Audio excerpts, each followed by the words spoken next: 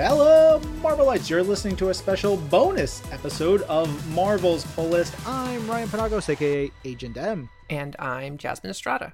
All right, Jasmine, we are going to get into some Moon Knight action because we're very delighted to have Marvel Studios Moon Knight executive producer Grant Curtis with us on the show. Hello, Grant. Hey, thanks for having me. Our pleasure. Yeah, this is great. I'm so excited for this.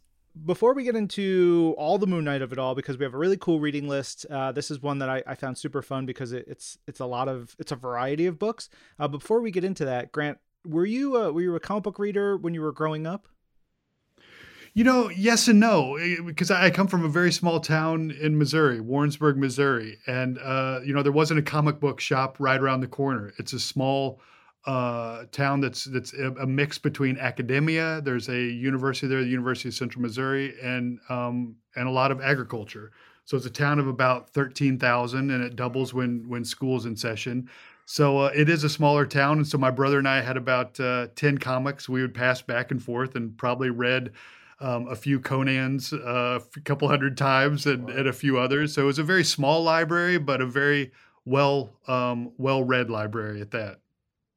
Conan ain't a bad thing to have, so that's pretty No, cool. not at all. I love that. Do you remember what the first introduction to comics were for you? You know, it was more pop culture in a small town in Missouri, and that was a mix of things. That was a mix of those 10 comics that my brother and I would pass back and forth. My brother is older than me, and so he really introduced me to those comics. My library was really a hand-me-down library that he had.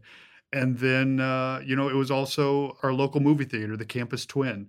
And, when I was growing up, once movies found their legs, they would run all summer. If E.T. was popular, it would be one of the two theaters at the Campus Twin for a long run. Same with Indiana Jones. So that was my really entree into comics was a little bit of comics, a dash of this, a dash of that.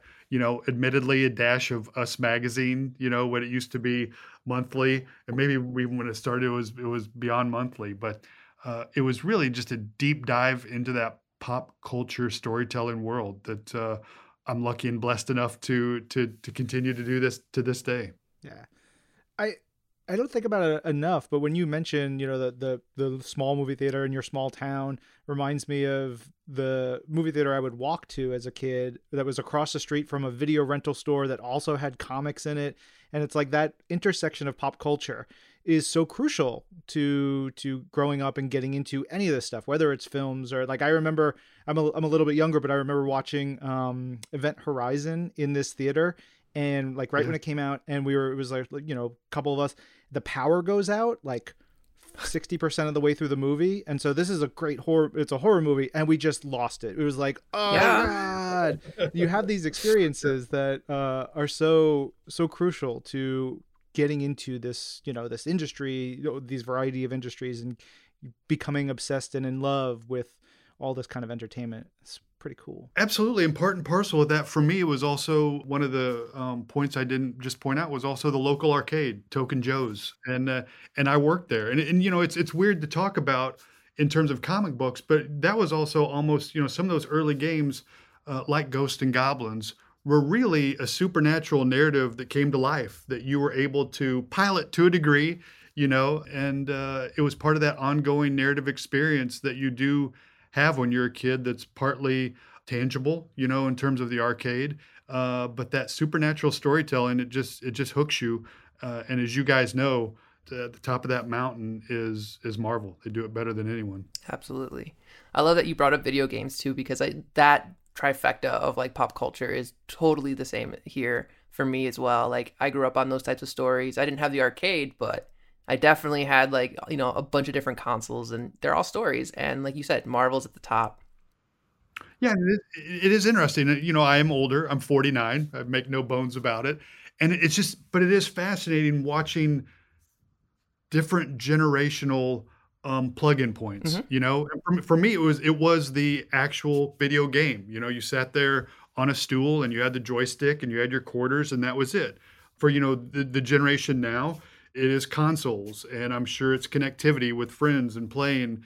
I've not gotten into video games to that degree in this era, in this generation. I would love to, but it's just cool to see different.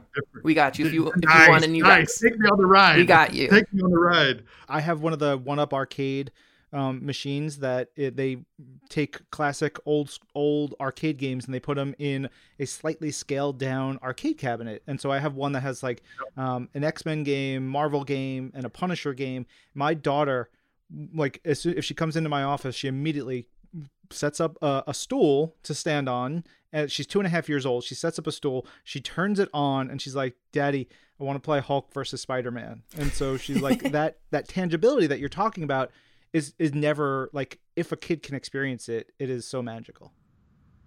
Yeah, it's because it's part of the journey, you know. On the third floor here at Marvel Studios, there's an arcade, and it's full of Marvel games, and it's just you want to take a break, you go have that tangible experience, and because it's so cool because it's all part of this immersive storytelling, and you can plug in wherever you feel comfortable at that moment or whatever you plug in best to, and so there is the arcade on the third floor, and there's a library, as you guys know, on the second floor, and it's part of storytelling. And I think there's been books written about the Marvel story is one of the greatest stories, the longest running stories of all time, and it's true, and it's cool to see different touch points of those narratives. That's so nice. Where's our arcade? I mean, yeah, we work in our homes. You have your friggin' Xbox right next to you, Jasmine. Still. Well, anytime you want to come to Marvel Studios, I'll have a roll of quarters, and we'll go jam. Perfect. I love it. We should get into the Moon Knight of it all because we're talking about, obviously, Marvel Studios. Moon Knight is wrapping this week, which is exciting. I'm a huge kaiju fan and like big battle fan. So there were some moments in the finale which I was like, that's so cool. The action's cool. The payoffs are cool. Like it's a big, huge, awesome friggin' episode after some really amazing emotional pieces right before it. So it's exciting to talk to you in this week and get into some of the cool comic book connections and ties and conversations that you guys, I guess, would had putting this together. Definitely. And it's interesting that you mentioned, episode 106, the 6th episode that brings it all to a head. We've been pretty responsible, telling a good character piece, a good character story. And 106, we bring all those character stories to a close that's been incredibly told by our directors, Mohammed Diab and Benson and Moorhead, and our incredible cast, Oscar, Ethan, and May. But we go big in 106. All that stuff we've been, squirreling back in our pocket, we bring it in 106. And there's not that there's not scope and scale in 103 and 104, but 106 we go big and bold. And I'm looking forward to seeing the reaction. Grant, do you remember the first Moon Knight comic you read, or the first time you like heard about the character? I'll be the first to admit I knew of the character, and I probably read some issues here and there, but it wasn't until Kevin and I talked about his desire to get this thing out there and really pay homage to an incredible character that, as you know, was introduced in 1975 on the pages of Werewolf by Night, issues 32 and 33, and he started talking about the unique platform that Disney Plus brings and how that really dovetailed nicely into a character who deserved 6 hours, give or take, obviously. And it was really then that I did the deep dive and read everything Moon Knight has ever popped up in, ever said hello in, ever kicked some ass in. And that really brought me a new appreciation of the layers of Moon Knight. Because it has been written and drawn differently, as all Marvel comics that span generations and decades have. There's different artists, there's different writers, there's different takes, there's different villains you focus on. But the one thing that I do think, and there's multiple themes that tie together throughout the decades, but one thing that I've always really, really thought Moon Knight comics brought an embarrassment of riches of was the ability to always keep the audience guessing. Just when you think you've got everything figured out, then you turn the page and your mind was blown. And it's not in a gimmicky way, because that becomes a crutch, I think. And that's not what Marvel writers do. They that when you turn the page and it blows your mind, it's for character reasons, it's for story reasons, and I think that's why people have been engaged for so long. Absolutely. And kudos to you guys. I know we're not going to be talking about the Jeff Lemire and Greg Smallwood run, but I know as a fan of that run, there's an element of surprise that you get introduced to right away at the beginning of the run. You get that reveal right away, but waiting all the way until episode 4 and then episode 5 later to really kind of reveal what's really going on here, was a huge surprise. And I am like shocked that you guys were able to like replicate the exact same feeling that I had when I read that original run. And that is, I didn't see it coming, and I'm incredibly impressed with how you guys were able to pull that off. No, amazing storytelling, storyteller, obviously. And kudos to Jeremy Slater, our head writer, and an amazing writer's room. But, a lot of that, I got to be honest, hats off to Oscar Isaac. Oscar, when we looked at all 6 episodes, Oscar was sitting there going, man, something I'm kind of feeling. Should we let 5 bleed into 4 a little bit? Should we front load 5 into the backside of 4? And a lot of that placement narratively, I got to be honest, that was Oscar. Oscar's one of our executive producers. Amazing in front of the camera. But I got to tell you, behind the camera, story, structure, he nails it. He's a wonderful collaborator. Awesome.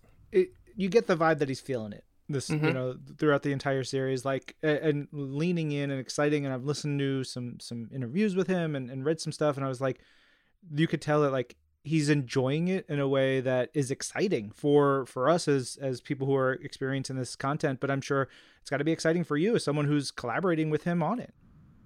It is, because it keeps it organic, and that's really, I learned it very early in my Sam Raimi days on the Spider-Man movies, and having the great Tobey Maguire and Kirsten Dunst and Willem Dafoe in movie 1. And then obviously another embarrassment of riches in the cast of Spider-Man 2 and 3. But if you don't have commitment from those actors, I mean, sometimes what they're saying is so, it's not goofy, but it's just so, wait, what? You're talking about web shooters and spider bites and a flying green goblin. And if you don't commit as an actor, it becomes very inorganic and very inaccessible really quickly. And that's what I learned back then. And that's what it was so refreshing, good grief, decades later to step on another Marvel Studios set and have that same echelon of actor and actors. Because the same thing with, obviously Oscar and Ethan and May, they brought it and they committed. And when you commit, it's just seamless storytelling, and it's what draws the audience in. If the actors don't believe in it, like, how are the audience members going to believe in it? Exactly. You want to go on this ride with Mark and Steven in particular. And if Oscar's not bringing it, if he's not bringing that seamless transition from Mark to Steven and then back from Steven to Mark, where this kooky Khonshu is on his shoulder trying to puppeteer him, if he's not committed to that, it does not end. It doesn't end well, and I think it ends well in Moon Knight. Yeah, well, one of the many things I think Marvel Studios does, and those Sam Raimi Spidey movies did, is they don't look down on the material. They embrace it. They're not embarrassed about it. It is, yeah, there's some silliness to it, but it's friggin' great. That's why we've all gotten into it over the years, because there's a wonder and a joy and a fantasticness to it all. So you see it being embraced on the screen. You hear the characters, say these things, which could be silly in some instances, but they all, like, great performances, make it feel fantastic. And I think, more than maybe anywhere else, it feels like we continue at Marvel Studios to embrace this stuff. And it's so good, man. Makes me happy. No, you're absolutely right. And it is one of the things I learned from Sam, and I continue to be blown away and learn every day from Kevin Feige. All of these stories are character studies at their heart. And I do think, in a good way, that gets lost in some box office and just overall fervor for these stories, because, there is a talking raccoon and there's a dancing tree and there's blasters and spaceships and magic stuff, and all this stuff. Yeah, the usual stuff. But really, when you boil it down to it's character, character, character, and that's what Kevin drives home every day. Obviously, that character comes from writers that span the generations and decades in Marvel, and so it's a group effort, but it is character first, and I think that's what makes these stories different. Absolutely. It makes them evergreen. It makes them evergreen. Yeah. You know, you do. You go back and you look at Iron Man. You go back and you look at, the first Guardians. You pick your poison. Choose your adventure. And I do think that's why they're evergreen, because you get sucked into Tony Stark. You know, you want to know what's happening with Tony. Yeah, Iron Man's groovy. Iron Man's cool. But what's Tony up to? What's Tony doing? What's Steve Rogers doing? Love Captain America, but what's Steve up to right now? He's on the moon. Yeah, exactly. That's where you get hooked. So hats off to the amazing storytellers, both in the halls of Marvel Studios currently and the ones that have come before. Let's dive into Marvel Studios Moon Knight and the comics that are part of our reading club. We've got 6 issues here that we're gonna go through. We've got Werewolf by Night 32 and 33, 2 issues from the 1980 Moon Knight series, issues 1 and 3. And then Universe X number 6, and then Moon Knight Annual number 1. I guess let's start with those first appearances. And overall, how are these comics chosen for the connection to the show and the QR codes?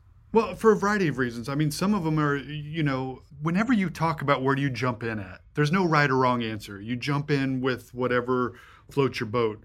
But, what I do tell people who ask me is like, oh, if I want to know about Moon Knight, if I want to know about, whatever, Marvel character, where should I jump in? I do tell them you'll eventually find your own rhythm, your own groove, but always at least read that issue 1, 2, 3, that kind of that origin story. And so although, Werewolf by Night 32 and 33 are not technically Moon Knight's origin story, that's the fuse that lit it all, those two comics. And so that's one of the things that was really special for us, when we started looking about, what should these 6 comics be? What do we do? Go back to the beginning. Go back to those great storytellers. Go back to the reason, as we talked earlier, Moon Knight got started in 1975 in issues 32 and 33 of Werewolf by Night, but then he finally got his first comic in 1980. But in between, he was also, there was so much love for those first 2 issues. It's like, there's a reason why people wanted to see more of Moon Knight. And so let's go back and read those reasons. And those initial reasons are Werewolf by Night 32 and 33. So that's why we chose it. And also, it's just really good writing. It's really fun storytelling. Werewolf by Night, amazing character.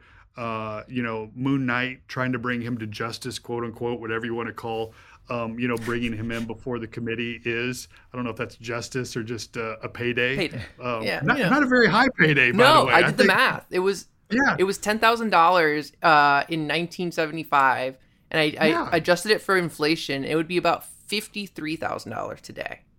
I don't think that's worth, falling out of a helicopter and almost drowning and then fighting a werewolf, nonetheless. Yeah. Exactly. I don't think even for inflation, I think Mark Spector needs to go back to his accountant and talk things over. I love it. Yeah. The look there too in those early issues is it gets refined a lot over time, but one of the things that I love are the gauntlets, the silver spiked gauntlets that he has, and just the weaponry. Awesome. Like, he's scary and spooky. Yeah, it's a great look. You mentioned that you've read everything. Do you have a particular favorite look or artist rendition of Moon Knight? Declan Shelby. Yeah, we love Declan. His Mr. Knight. I just think it's groundbreaking. I mean, man, you could throw up so many different versions of how Moon Knight has been drawn over the years, but that's also, it's like, where did your brain go to even create that? It's like, it's so cool. This white suit, and so that's just one that sticks out. It's like, oh wow, there's a game changer.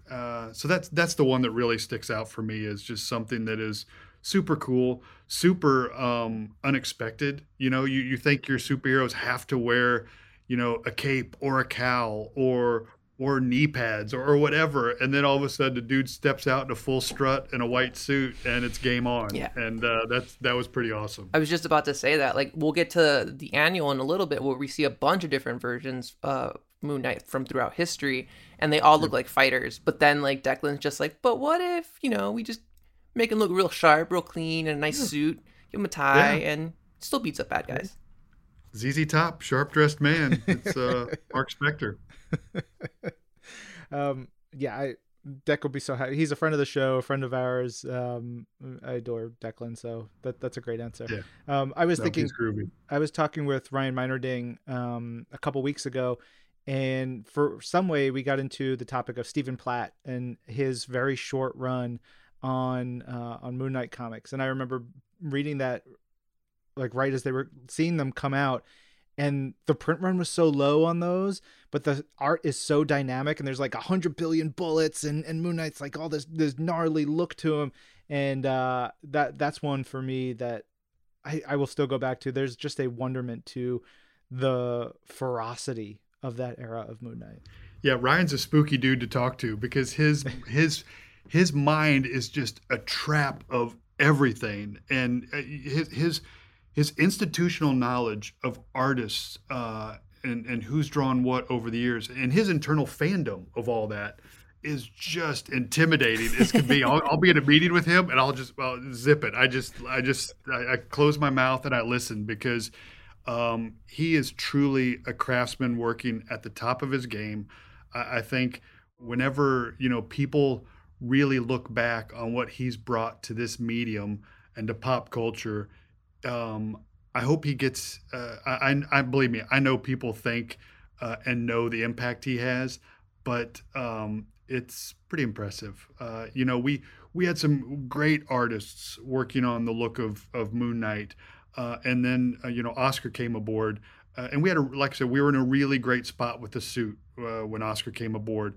But Oscar started picking at it and turning the screws as you want him to, and like. Because again, and when I say picking at it, he was really asking questions from a narrative point of view. It's like, why does the suit look this way? Why not this? Why not that? Can we incorporate this? Can we incorporate that? And all of a sudden, Ryan went away and spent some time with that after speaking with Oscar, and sends an email. I'm sitting in Budapest, and I got an email from Ryan. And open it up. It's like, oh my gosh, game on, we got it, and just blew everyone away. And I know Ryan's done that many times over, and he's a special person to work with and a joy. What were some of the more like distinct features between the two? Like what were the major changes? It was really incorporating a little bit more of kind of that chest of arm. You can barely see it poking out of the edges, but there's kind of a little bit of armament on the chest and pectorals. Also, the wrapping, making that a little bit more mummy-centric, because he is being endowed, whatever the right terminology is, with a supernatural suit from an Egyptian god. So what would that look like? Right. And that's really what Oscar kept pushing at. And also, just looking at some of the artists that Oscar liked over the years and talking about that. And then also, as we all know, we got to be reverential to the reason why he wears white in the first place, and trying to find that right white to go with when you are talking a little bit more of a mummy white, for lack of a better term. It's an off-white.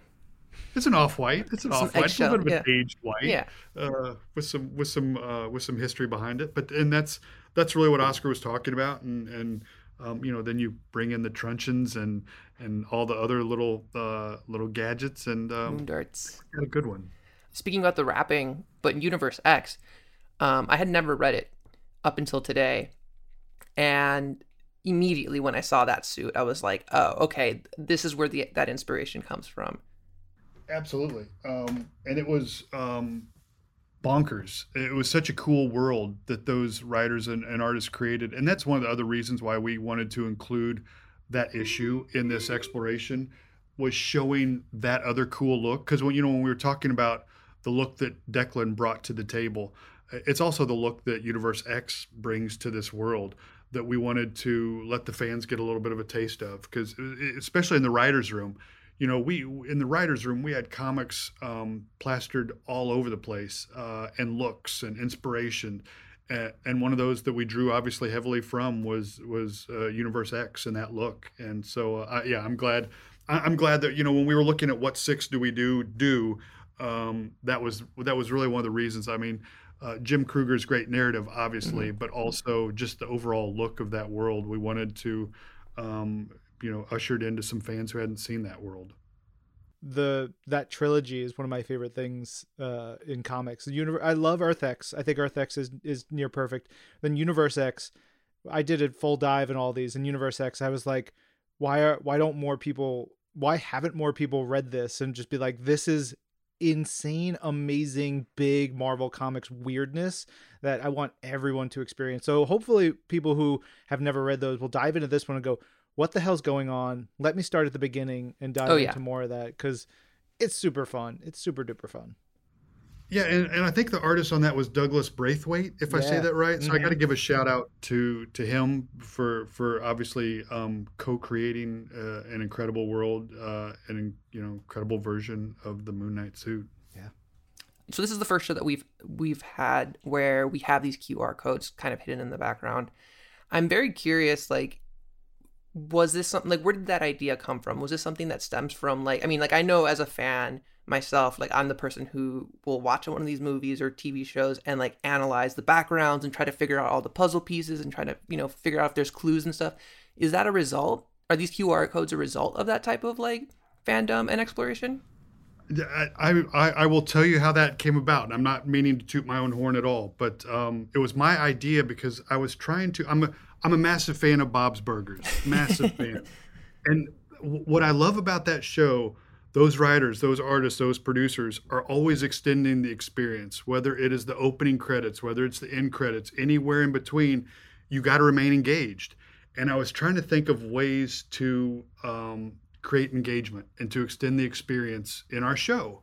And I came up with an idea that I can't say what it is because technologically we weren't able to pull it off yet. But then I started talking to the powers that be, and the technological powers that be is like, well, what can we pull off? And it was a QR code. And I was in Budapest shortly thereafter with my wife going through, I believe, don't quote me on it, but I believe it's the Museum of Terror. And it's just it's a really incredible yet obviously sad experience with just some of the history of Hungary and Budapest. But on the corners of the walls, there was a QR code that you could scan, and then it took you through that exhibit in your native language, whatever that was, and then it also extended the experience of that room. And it got me thinking about the original idea. It's like, man, we can start to pepper this QR code in, and that's how we can deliver the comics to extend the experience. And not only to extend the experience, let's be honest, to introduce the experience to a lot of readers, because I work here and I hadn't done a huge dive into Moon Knight. And, I've had enough conversations after starting this project 3 years ago that Moon Knight is not on the tip of everyone's tongue, which is absolutely what we see as a massive positive. But how do we usher that experience in and this character into readers who, even if they just watch the show, will never pick up a Moon Knight comic? And this was a way to do it. And people got on board. People helped me out with the idea. This was not a one-man band at all. And, interestingly enough, the production designer, Stefania Sella, part of the production design of episode 2 and the storage facility already had the QR code in it. Oh, really? Yeah. So, I mean, we had to technically change it in post with visual effects, but it was really a team effort. Visual effects jumped in. The team at Marvel New York, as you can imagine, jumped in. The technological team here at Marvel and Disney did.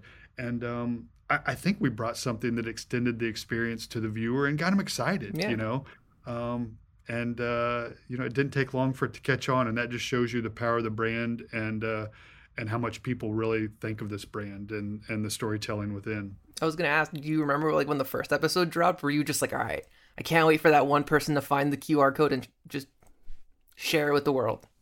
Yeah, because admittedly, it's technology, and the QR code in episode one is probably the smallest one, the most unstable, for lack of a technical term, because the camera is moving around, and so that one was the one that we were the most worried about. If that's the proper English, but lo and behold, people got it, and word started to spread, and it's still spreading to this day. Love it. I mean, I got messages from fans and from friends who were just like, well, this QR code thing is great. Good job. I'm like, I didn't have anything to do with it. I'll pass it along. Thank you. I'm glad it worked. Because, when we talk about these things, it's a cool idea. You never know. These things may not work. And I'm so glad to see it take off and get people reading comics, which is, that's what our friggin' show is about here. But, it's what we all want. Yeah.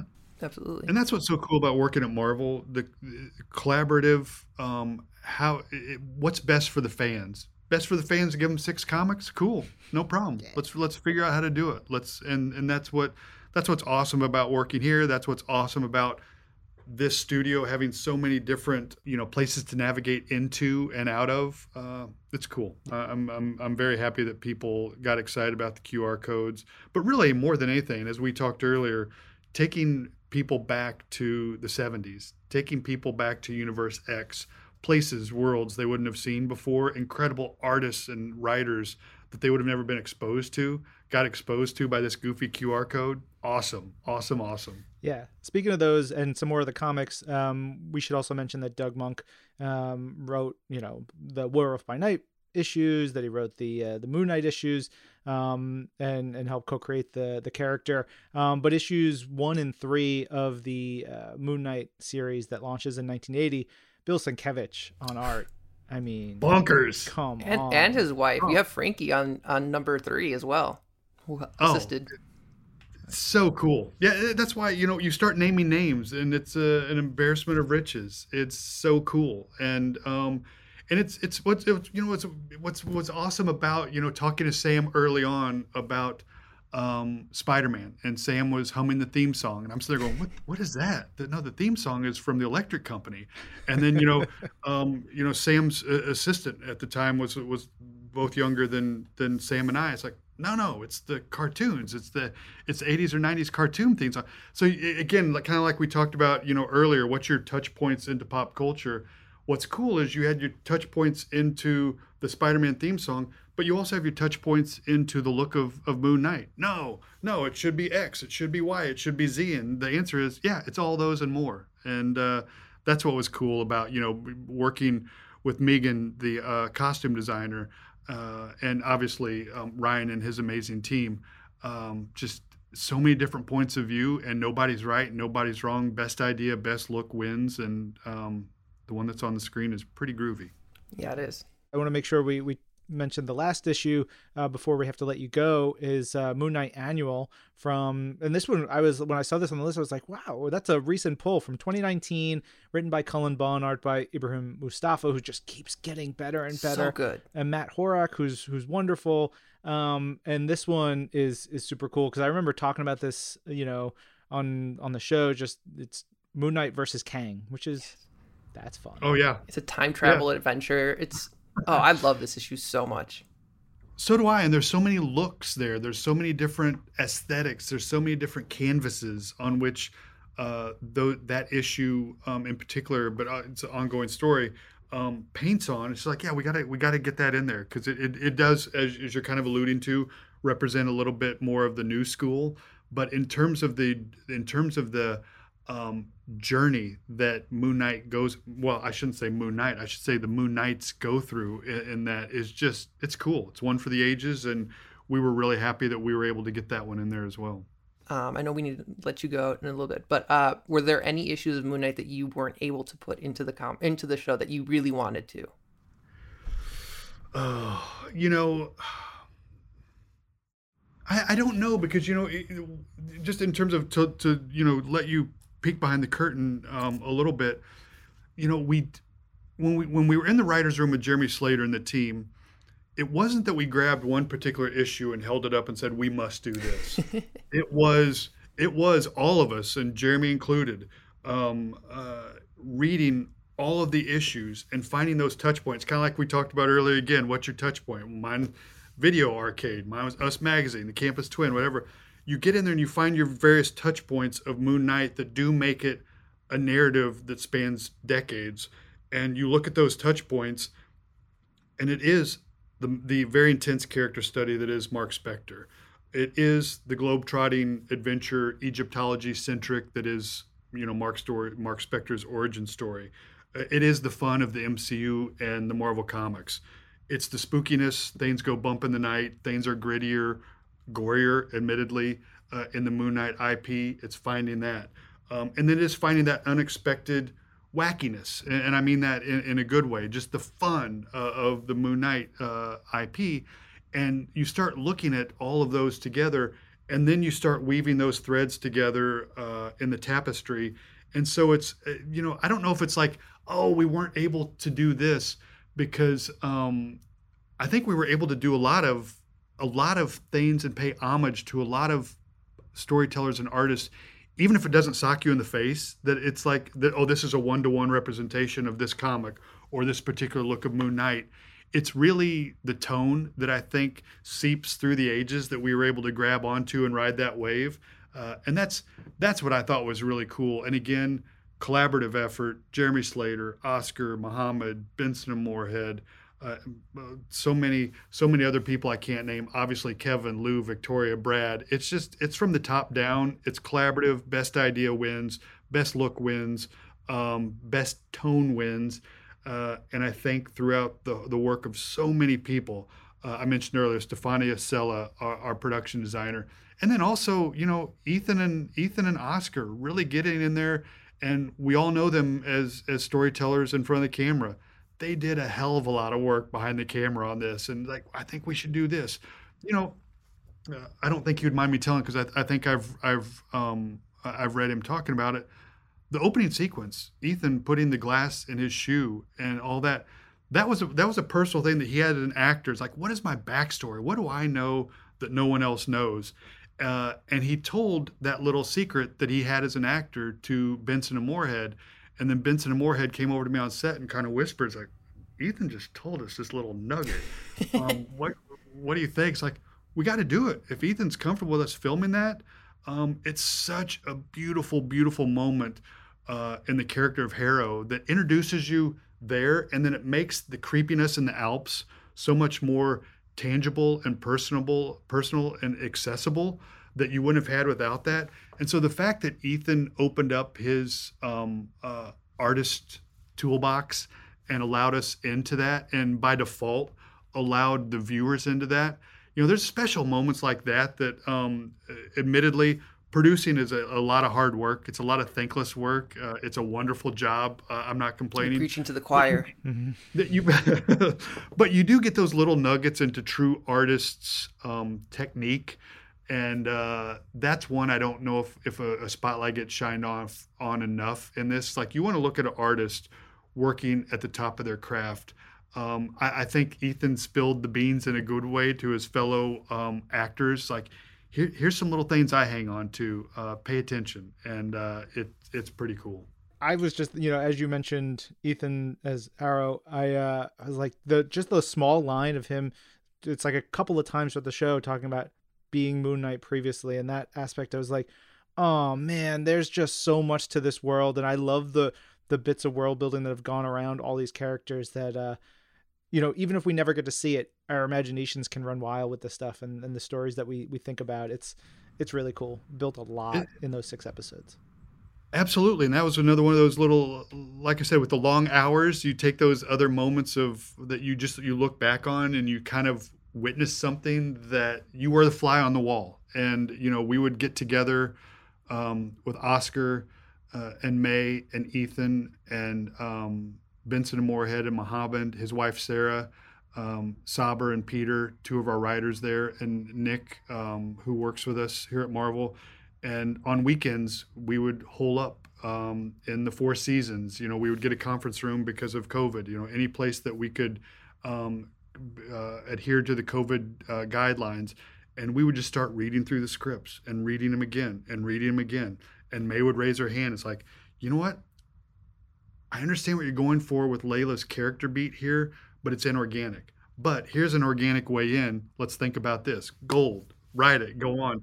And it was a constant grind in a good way.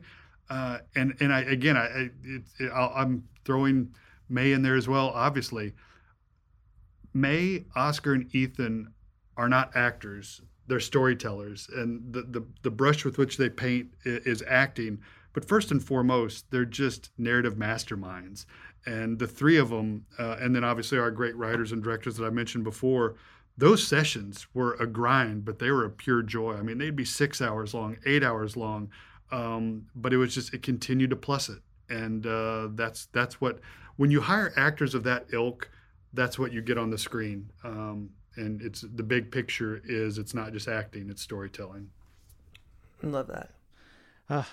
We could talk with you for quite a while about it. In May in particular, she was a revelation in this show. So good. Grant, thank you for coming on and talking comics and Moon Knight and so much more with us. We really appreciate it. Thank you so much, Grant. That was great. Anytime. My pleasure. True honor. And thank you for having me.